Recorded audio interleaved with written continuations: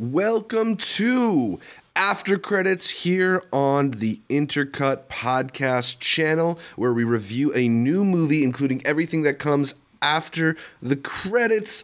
Although we're going spoiler-free here on this edition for Avatar 2, The Way of Water. I'm your co-host, Zachary Shevich, and joining me, he will learn your ways. It's Arturo Zurita. Can't spoil it for people who've been waiting 10 years, who have mastered the Navi language on Duolingo, but what we can do is hopefully direct y'all on the various ways to watch this movie, because I thought that there was like a dozen ways to watch it.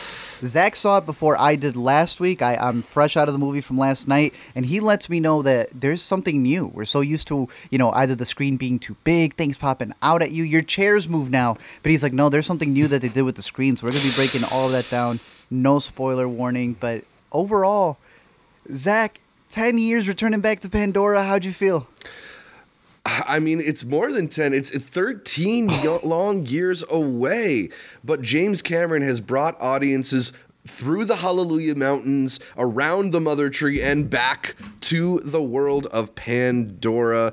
Avatar, The Way of Water is a 3-hour and 10-minute epic that follows everyone's favorite film character. Art, say his name with me. I know you remembered. Sully. Jake Sully. Yes. Yeah, everyone remembers the name. Jake and Neytiri have formed a family with 2 teenage boys, a young girl, and a Benjamin Button Sigourney Weaver. After an old enemy resurfaces, Jake must protect his family, protect the Na'vi, and fight in a difficult war against the humans. Arturo, for 13 years, James Cameron has faced questions about whether or not Avatar needs a sequel, let alone several, and whether or not audiences are even hungry for more adventures on Pandora. But now that Avatar 2 is here, are you happy to get to spend more time exploring this world? Sure. I hope that everybody else gets to experience it in the best possible way, because really what we're doing here is a benchmark for new technology. If you're a fan of the Avatar universe, story-wise, I think you'll be pleasantly surprised because the family has expanded, right? This is a movie that's not setting up to follow up 13 years later. It's looking 15 years into the future. This is a movie that is setting up 3, 4, and 5 with brand new characters. I was not expecting this to be a film that really is a family movie. Like, you have the main characters from before, and they're prominent figures, but like they passed the baton. They are willing to showcase that there are more characters at play here, and I really enjoyed it. And a lot of characters you don't even see at the trailer, which is one of the best parts. So they've been doing some really great marketing, which shouldn't be too hard when the movie's 3 hours and 12 minutes. You could cut up a relatively easy 3-minute trailer there. But there's a lot to explore in the world. I know to many of the joke is that this is just a major ad for what ends up becoming the parks. And there are sequences in the middle of this movie where it feels like they're just showcasing to you, you remember the air? Well, we're now in the water, baby. It very much feels like Disney set up to the slaughter Black Panther, Wakanda Forever, and said, you see these water scenes? They pulled the duff, man. They're like, you see this right here? We need this to stand next to this just to showcase how much better what you're about to see in a couple of weeks is. And I think they showcase it off to a degree that they're pushing this as being something that is not only a development for Cameron, he's claiming he just helped the industry. He's like, when we moved to sound, imagine if mine was the first sound film. He thinks this is all that. He thinks this is the Jazzman. If we were turning into color. The jazz singer, sorry. He ends up pretty much creating water here that he feels that in future generations, we don't have to worry about that anymore. It's like a plug-in now for future filmmakers. And he's close. I don't think we're fully there yet. But we'll talk about that depending on what type of screening you're able to get to this, because honestly, Zach, what I'm going to just say right off the bat, do you remember the video game that came out a couple years ago called Cyberpunk? And it was a result of something where, hey, this game, can it even run on the systems that we have? A lot of these projectors out there, can it handle a lot of what we're about to throw at it? And then it made you wonder, before they sent out the product, was it finished? I'm not exactly sure. I think a lot of it looks great, but at the same time, there are those moments that are maybe a little bit video gaming too. And I don't know if that's just because my screening had the high frame rate stuff going on. Did you end up seeing yours in a high frame rate, or was it projected normally? I think we've both seen it so far. I will be catching the IMAX 3D. I don't know if that's going to be in high frame rate. We'll talk about all that right now. I and you were able to catch it in Dolby 3D high frame rate. What that means Right. is that you're going to have this beautiful Dolby screen that's going to show you all the rich blacks and colors. And I think it's probably the best way to get the high frame rate. The 3D is always going to pop out at you. And I think for many, Avatar is the one movie that they're willing to trust for 3 hours being put into Yeah. that type of vertigo. But it's a high frame well, rate. I didn't love the high frame rate. I did think the 3D was pretty gorgeous and good. seamless in a way So that we'll it stand on often that. isn't in these types of movies. But the high frame rate. High frame rate is something that when you go to your buddy's house and you're like, why is this smoothing still on and you want to turn it off? Exactly. I'm going to break it down all of the different ways that you can catch this movie because I think that's the important part, especially when it comes to a review. There are so many ways here, right? So for starters, you have your IMAX way of seeing things, right? It was one of the ways that he was able to make so much money last year, and I think it's worth it, right? To me, it is worth going to go see a movie, especially when Pandora plays such a big factor of it, you know? You want to be able to see more of that real estate, more of that space. To me, that's worth it. However, to some people, you may want to see what a lot of people push for this. Since he films it with 2 cameras, I didn't know this. The system that he has, the movie ends, and they got this double camera system, right? That they're working on in this film. And he's ace, meaning that he's the cinematographer. He's the cinematographer, Zach, because the other cinematographers don't want to hold this 50-pound camera, so he said, fine, I'll do it myself. Anytime the camera feels like it's handheld, it's the boy Jimmy behind it, according to him. IMAX, one of the best ways to go. Second best way would be 3D. I think that, as Zach and I both can attest to, this is probably the most eye-opening way to revisit Pandora because you're able to see a lot of the stuff that pops, and it's a movie that is shot with it having to be seen in 3D. When I went to go rewatch the original, the 3D version was superior than when they gave it to us in 2D. You also have Dolby that we were mentioning, that it's going to enrich all of the blacks that you have in your screen. There is also a lot of free things that you will be able to get if you go see it in Dolby. Screen X is another way to watch it, in where they will expand the screen for Pandora. And considering that there's a lot of underwater scenes, you end up seeing a lot of the fish come in before they're even on the main screen. It creates more of an environment. Zach, it doesn't stop there. What if you needed to feel Pandora in your butt? They have automatically adjusted, even for the first movie, different ways for you to move with the Na'vi as they're moving all around. The smells, I don't even know what Pandora might smell like, but they hit you with scents, air, wind. I hope no fire, but maybe some fog. But the big thing that Zach's been talking about is high frame rate.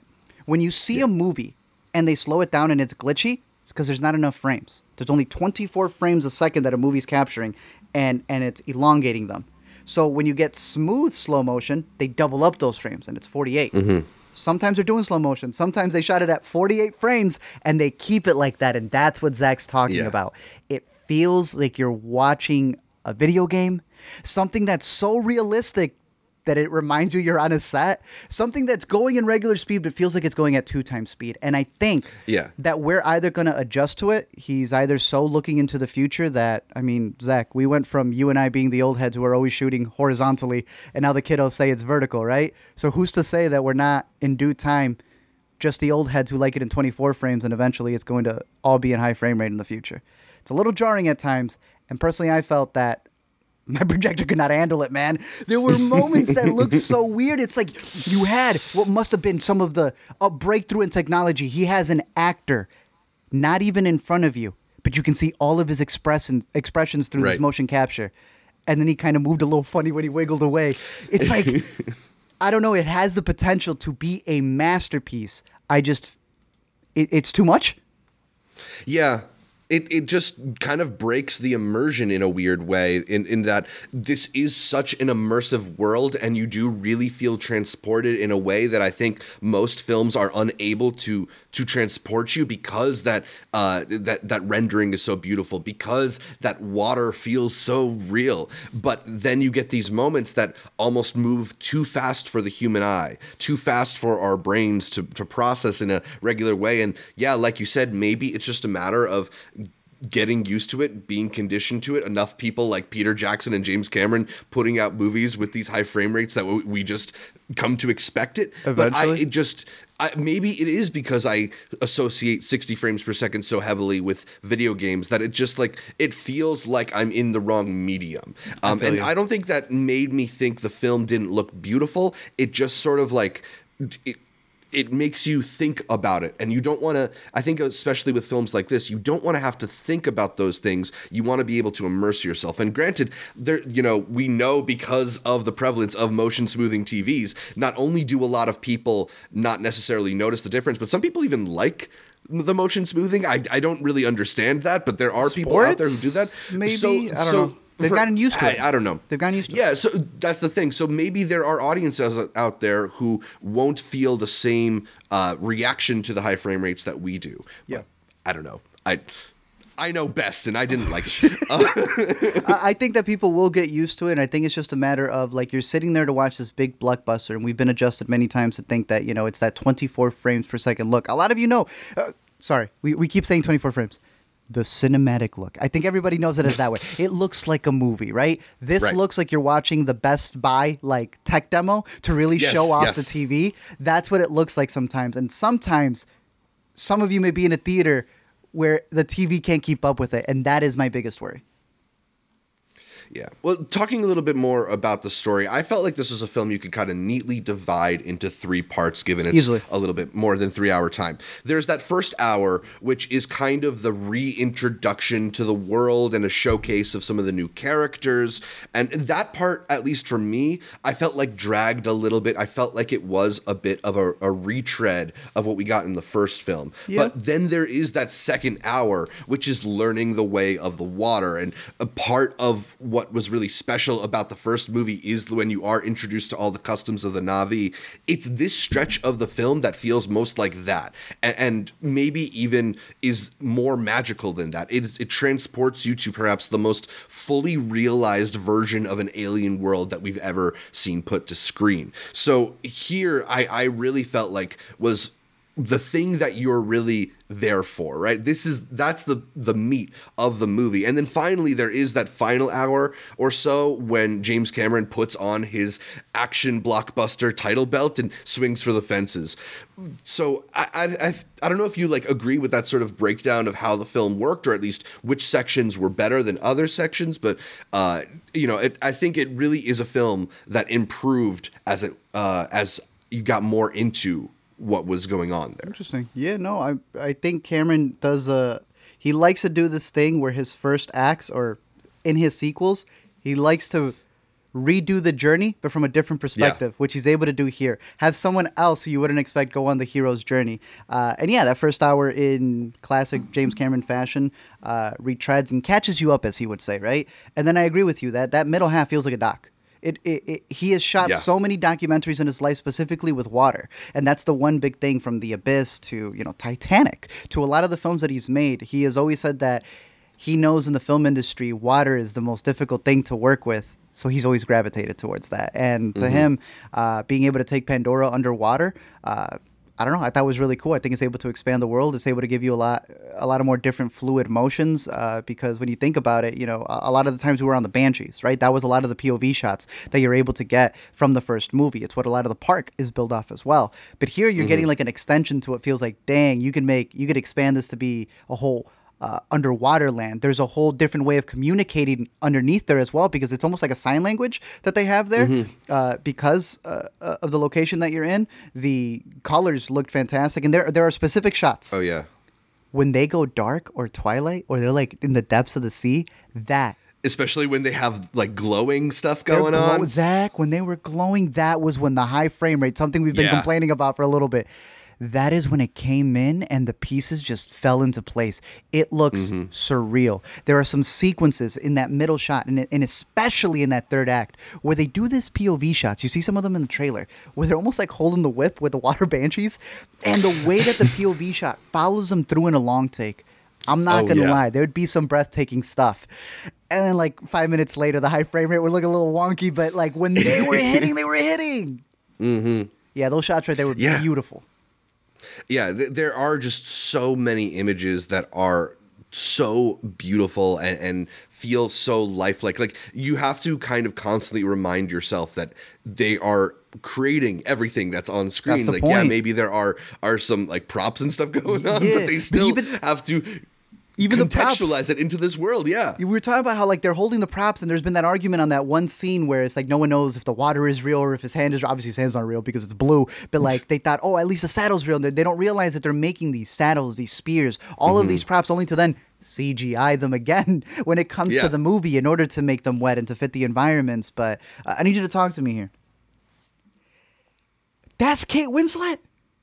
That's Kate Winslet. I had no idea until the movie ended. I had no idea till I was home. Yeah. How is that Kate Winslet? Did you see that she held her breath underwater for over 7 minutes? And beat Tom Cruise's record. Yes, I did. Shout out her. Look, a big thing that he was pushing with this film, and I know was his big thing for the first Avatar. It's his major line. I want. I don't know. I don't think he says motion capture. I think he says performance capture specifically. He's trying to break that barrier. He saw how we've all been fighting for that category of motion capture, right? For our boy, right, the one and only who's been doing it for so long. But we've been saying, well, it'll only be him who gets the awards for Schmeagol and Caesar, Andy Serkis, everything that he's done. I'm telling you, he thinks he's making the Wizard of Oz here and is breaking the doors open. He is saying from here on forward, look at this. We can have Kate Winslet do a whole performance and dissolve into another character. I don't know, Zach. I think there's some ethics in here. There are some bad guys in this movie who do become avatars. And the lines that they say did feel a little weird because you're like, they're jumping into bodies in a very weird way. But that's technically the whole technology of Avatar. Be able to jump into a body and play another character that you can become even though you don't look like. I mean, what I'm looking at here is the biggest form of blueface I've ever seen in my life. Where else can you take this tech? Really powerful tech. I think he's done it. I couldn't even recognize Kate Winslet in the second time they worked together. But where does it go from here? I don't know. I mean, like, it does allow for these really transportive experiences and for actors to potentially really, like, hide behind their characters. I think, there is the potential that, like, the way that actors sometimes bring a lot of baggage into their roles, and, like, certain people, like, you see them and you're like, oh, that's the hero, or, oh, that's the villain. Now you can work without it. You can, yeah, exactly. And you can maybe escape from it a little bit. And, like, I don't know if I want to see this kind of technology applied to, like, making Gary Oldman look more like Winston Churchill or something like that. But when it comes to, like, giving you these types of characters that otherwise couldn't be portrayed in this lifelike way, it is really novel and really beautiful and unique. There's sort of the question about whether or not we need more Avatar movies, and there aren't other movies doing this type of performance capture. And it is really, like, new terrain for film. You would take this over The Lion King, a movie that, because they knew was going to be so big, they were able to test those new technologies with it. But a lot of people thought it bastardized what they loved as a kid. And maybe The Lion King could have used a little bit more of this technology because those animals were so unexpressive. But there's a world in which maybe that's how we kind of, like, bridge that gap. Advanced right? technology within another story, yeah, for sure. Yeah. I got to ask you this because you had mentioned Churchill. Do you not see this as just an advancements to prosthetics? We could only hide behind the physical stuff that we had, and then eventually, technically, there's de-aging. The Irishman, with this technology, you don't got to turn him blue, but it sounds like you had better motion smoothing to be able to have helped his kicks, something else. So eventually this tech, they won't turn people blue. It will be doing the stuff that a lot of people have a problem with, de-aging people who are dead in Star Wars. Adding elements to prosthetics and smoothing out his skin. And maybe that's where I wonder whether or not this technology would feel the same way if it was applied to humans, right? Because there is still just the constant knowledge that even though this stuff looks so lifelike, it is fake. It is a creation. When you do then try to, instead of putting the prosthetics on Brendan Fraser for the whale, throw him into Weta technology, I don't know if that's going to have the same effect, but I'm sure people will try it, and there's always also been those arguments out there that because a lot of CGI artists are non-union, that studios are preferring to use CGI over prosthetics, which have union support. So I don't know. It's definitely, it'll be an interesting thing to watch as the industry continues to evolve and as the mid-tier movies get squeezed and we have more big films to try and capture this type of Avatar type hype. Can you imagine? But Zach? I Having guess to to circle- act in the nude? Having to just ping pong balls and right? skin. No, I meant like you not doing a CGI role and you actually have to act in your own skin. It becomes such a crazy thing for an actor to not have to act in an avatar type thing for whatever it is, right? Eventually, your superheroes won't even have to work out; they'll just be in the motion capture suits, and now you'll have your Thor, whatever it is. But hey, hopefully, as long as they open up the categories, we can finally honor motion capture people through regular actors who are now just doing motion capture. Then I guess that's how the doors open. So we are obviously in awe of the film visually, and that to me is alone more than worth the trip to the theater. I had some issues with the story beats. I felt that it was a little bit clunky. I kind of felt this way about the first one too, but there's like a few times when certain characters show up at very convenient moments, and a couple other times where characters are mysteriously hard to find despite like seeming they're to just be there, in just the there. vicinity. Yeah. Did you feel like some of the forced? Did some of those forced plot machinations bother you? Yeah, the way of water goes with you, and you don't lose it until you have to, because the story needs to get to where it needs to be. Yeah, obviously it's an old James Cameron fashion that he's doing that, especially because I felt it feels like he is redoing a lot of his classics. This has been a year where a lot of directors have gone back and made these love letters to different movies, to their own movies, or have reflected back on cinema in various ways. Some people have just literally called it a love letter. Some people have made movies on Hollywood. Some people have made films, I think like this one, where you can rewatch all of his filmography. You don't have to, but you'll notice little things from Terminator, Aliens, obviously the first Avatar. I think he does a lot of little callbacks to a lot of big moments in movies, not just of his, but I think of massive classics. I saw a lot of Spielberg, Kubrick in there, and it feels like he's advancing it to the next level, because I think he too believes that he is that next step. We were talking about a recent movie, Babylon, that feels like, what if this is the end of like film movies, and it is kind of looking back at the history at that point. Then this is the movie on the other side of that point. And I kind of like, it's crazy for the guy to walk around and talk knowing that. He talks with his whole chest like he's pioneering it. He was a part of the last generation. Now he's here for the next one. Yeah. I mean, it is just unbelievable. We're alive to for it, look Zach. at. And to think 2 years ago we thought movies were done, Zach. I can't believe it. What a joyous day. We no longer need to mourn. So you sound eager for more Avatar sequels. You're ready for Avatar 3 in 2 years, and Avatar 4 in 4 years, and Avatar 5 in 7 years. You're ready to start getting these semi-annually? I'm excited for 3. I don't know why you're hitting me with 5 and 6, you know? He's trying to make 5 and 6. No, you run the first mile and you're like, I think I do mile 2. I don't go 5, 6, 7. I like what he's bringing to the table, and I like that with a lot of these big projects that we get, I wasn't bored. I got tired sometimes, and you know, there's a lot that he's throwing at you, but at least I'm not bored. At least I like seeing a director who's willing to put it all on the line, you know? It doesn't feel like it's going to be interesting getting a new one, because we're receiving this one with a 10-year hiatus. How will the other ones be when we're getting them back to back to back? Will they feel heavy? Will they feel better because we're like, okay, we're in the language, we're in the world, we kind of know the ins and outs of it? Will it feel easier?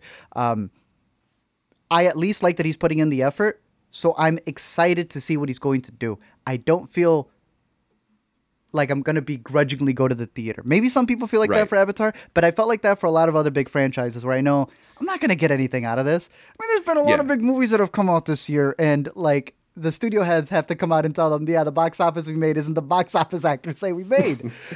I don't feel any of that in this movie because I don't even know. I can't even see the actors. They've dissolved into their roles. Jimmy's taken it completely.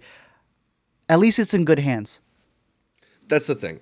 I think he has a proven track record, and it would, you know, we were joking off stream about how everybody's like, oh, I don't bet against James Cameron, as if a bunch of people have been, you know, calling up fantasy pros trying to bet against the box office. They do this I don't know. It's like Spielberg making a movie, and we go like, I guess it's okay. It's like, it's Spielberg. Rewatch it in 5 years if you need to.